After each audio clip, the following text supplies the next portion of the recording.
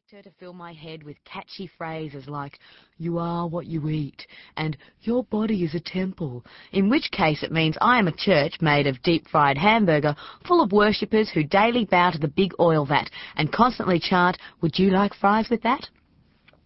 Next week I am meeting with a personal trainer who henceforth shall be called Crusher, so named because I am sure she will crush my desire to eat junk food, crush my overwhelming urge to drive up to the end of my street to get milk, and therefore crush my will to live. In fitness terms, that translates to running me through a range of exercises I will promise to do, and won't, giving me tips on food I will swear to eat, and won't, and inspire me to be a size 12 before my next birthday, which I won't. I have no idea whether or not I will be successful. I am terrified of either outcome because, as an actress, I will have no excuse for not getting work. And what if I get thin and still can't get a boyfriend? Who will I blame then? What if, at the end of 8 months, I am bigger than I already am? Well, that's what's usually happened. I am not new to this alfalfa zone thing. These are just some of the diets I've tried. Jenny Craig was very successful initially. In the first week, I lost maybe $300. My wallet was at least 2 kilos lighter.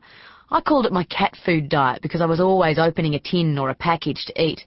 There's nothing as romantic as a dinner for two when your boyfriend's eating the lamb roast you just cooked and you're heating up a tin of tuna.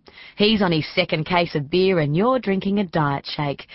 I did actually lose a lot of weight on that one, but as soon as I went off it, the fat came thundering back to my thighs. One of my actress friends told me about the eat right for your type diet. Not sure what my type was, I thought about the type of guys I liked. Big, gorgeous black men with really big bank accounts. So my type was rich, big and black. Therefore I concluded I would simply have to eat chocolate mud cake, choc chip cookies and Lindt dark chocolate balls, and before I knew it, I'd be sleeping with the man of my dreams. Not so, it would seem. Apparently this is eating the right type of food for your blood type. It turned out to be far too complicated. If I can't read about it in 10 pages or less, then it's not the diet for me. Next stop was the liver cleansing diet, which basically meant I would have to give up alcohol. So suffice it to say, that diet never made its way out of the bookshop. Then there was the no-carbohydrate diet, the all-carbohydrate diet, and the all-protein diet, all of which managed to make me about 6 kilos heavier. The all-fruit, all-prune, all-chicken, and all-apple diets were great for the first 2 days, but how long can you eat only chicken before growing an extra set of hormone-enhanced breasts? And let's not forget the all-egg diet. On that one, I didn't actually lose any weight, but I certainly lost a lot of friends. There's really only a certain number of eggs one person can consume before becoming a national hazard to pollution levels. I also read an article about these 2 women in the 80s in America, where else, who modelled themselves after Barbie. They called themselves the Barbie twins. When asked to reveal the secret of their successful dieting, they said that before sitting down to a meal, they always smothered 3/4 of their dinner in dishwashing liquid, ensuring they would only eat a small portion of what was served. I guess it saved them licking the plate clean. When Oprah lost all that weight by walking, I went straight out and hired the very last treadmill available in Sydney. Oprah has a way of making things sell. I lost $800 and most of my lounge room. It was the most expensive clothes horse I've ever owned. 6 months later it was returned to the shop, covered in cobwebs. I reasoned that Oprah was rich, she could afford a cook and a trainer and God knows what else it took for her to lose the weight. That old, "oh, it's easy for her" line works every time. After that, my motto became no pain, no pain. Sure, hard work has a future payoff, but laziness pays off now. Then there were the natural therapies. I went to see a naturopath and past life counsellor. He asked me all sorts of questions and got the answers from my higher brain.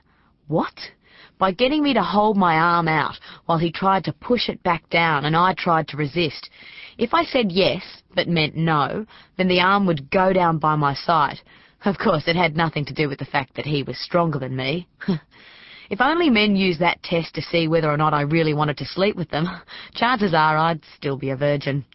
Anyway, he said the reason I was overweight was because in one of my past lives I had been Jewish and held in a concentration camp, and that I was eating in this life to compensate for that one. Yeah, I wish I was kidding. At least that explained why I didn't like pork, was afraid of the gas man, and would never drive a German car. Any wonder I'm the only person I know who liked Yentl? He put some hippie herb drops in water, said by the time I finished those, I'd be ready to be thin, and asked for $80 for the 10-minute consultation. As I explained to the police officer later that day, the reason I bit him on the shin was because, well, I'd been a dog in another past life, and he'd been my neglectful owner, so I was just responding to my higher brain's memory. All charges were dropped, and I continued to pile on the pounds. Whee! There was also the psychic who told me I was not fat. It was simply my aura that was overweight, and my body was just filling the space. She told me that if I could get my aura to lose a few kilos, then the body would follow. I thought that was pretty cool. If I could blame my aura, then I could also blame my inner child and my mental giant. I could go to Jenny Craig and say, "Hi, my inner child's a few kilos overweight. Can you help her lose them?" Then I'd get the specially priced children's program rather than paying the full fee. While I was there, my mental giant could go a few rounds on the treadmill. Hey, and let's not forget my spiritual guide. He was toting around a few extra kilos as well, and it was really weighing me down. At least with so many people to look after, I never felt guilty ordering up big at Macca's. 3 Big Macs, 2 fillet-o-fish and a jumbo fries was the standard order. My friend Philippa referred me to another psychic counsellor, you'd think I'd learn, who told me to sit opposite her and tell her about the abuse I was subjected to as a child. She sat with her eyes closed and breathed deeply. Then she said that she was breathing in my fat, and that in a few days the weight would just start falling off me, and that I would never have a problem again. That session cost $120, and by the end of next week I'd gained another 3 kilos. My grandmother felt sorry for me with my obviously ballooning weight, so she took me under her wing and introduced me to body wrapping. They wrap you in wet bandages that smell like rotten cabbages, then get a jumbo-sized box of Glad Wrap and cover your body in that. Then they put a raincoat on you and you sit wrapped up like a mummy, thinking there has to be a better way to lose weight. They measure you before and after, and you do lose centimetres, and perhaps half a kilo, but as soon as you even drink water, the weight goes back to what it was. I guess when people get sick of the mummy wrap, they'll go one step further and offer you the formaldehyde milkshake diet. One sip and you'll stay young forever. I've tried vegetarianism. My problem was that I love dead flesh and hate vegetables. Laxativism, smoking, chewing gum and sexual substitution. That's where if you get hungry, you have sex instead. Don't try it. Your lover just ends up having a headache 20 times a day. I've tried everything except what I'm about to do. Get well on the inside, my psychiatrist. Get advice for the outside, a nutritionist. And get help for the backside, my personal trainer. And if all of that fails, then I guess I will just have to go back to hiring Moscow Circus to make my dresses. I won't go to the beach for fear of Greenpeace pushing me back out to sea, and I'll keep promising myself that next year I am definitely going to lose weight. You are now entering the alfalfa zone. Please leave your thighs at the door. The first time I met with my psychiatrist, who I immediately dubbed Dr. Nutcase, she didn't tell me my body was a temple or anything like that. She asked me to tell her about myself. Apparently I can't just say, I have an eating disorder, while they wave a dead chicken, preferably deep-fried, in the air doing incantations so that when I walk out of the place, I will no longer crave roast chicken and potatoes all smothered in luscious, fat-filled gravy, and instead crave beautiful wholemeal pita bread sandwiches stuffed with watercress, alfalfa sprouts and bamboo shoots. No, apparently it's not as easy as that.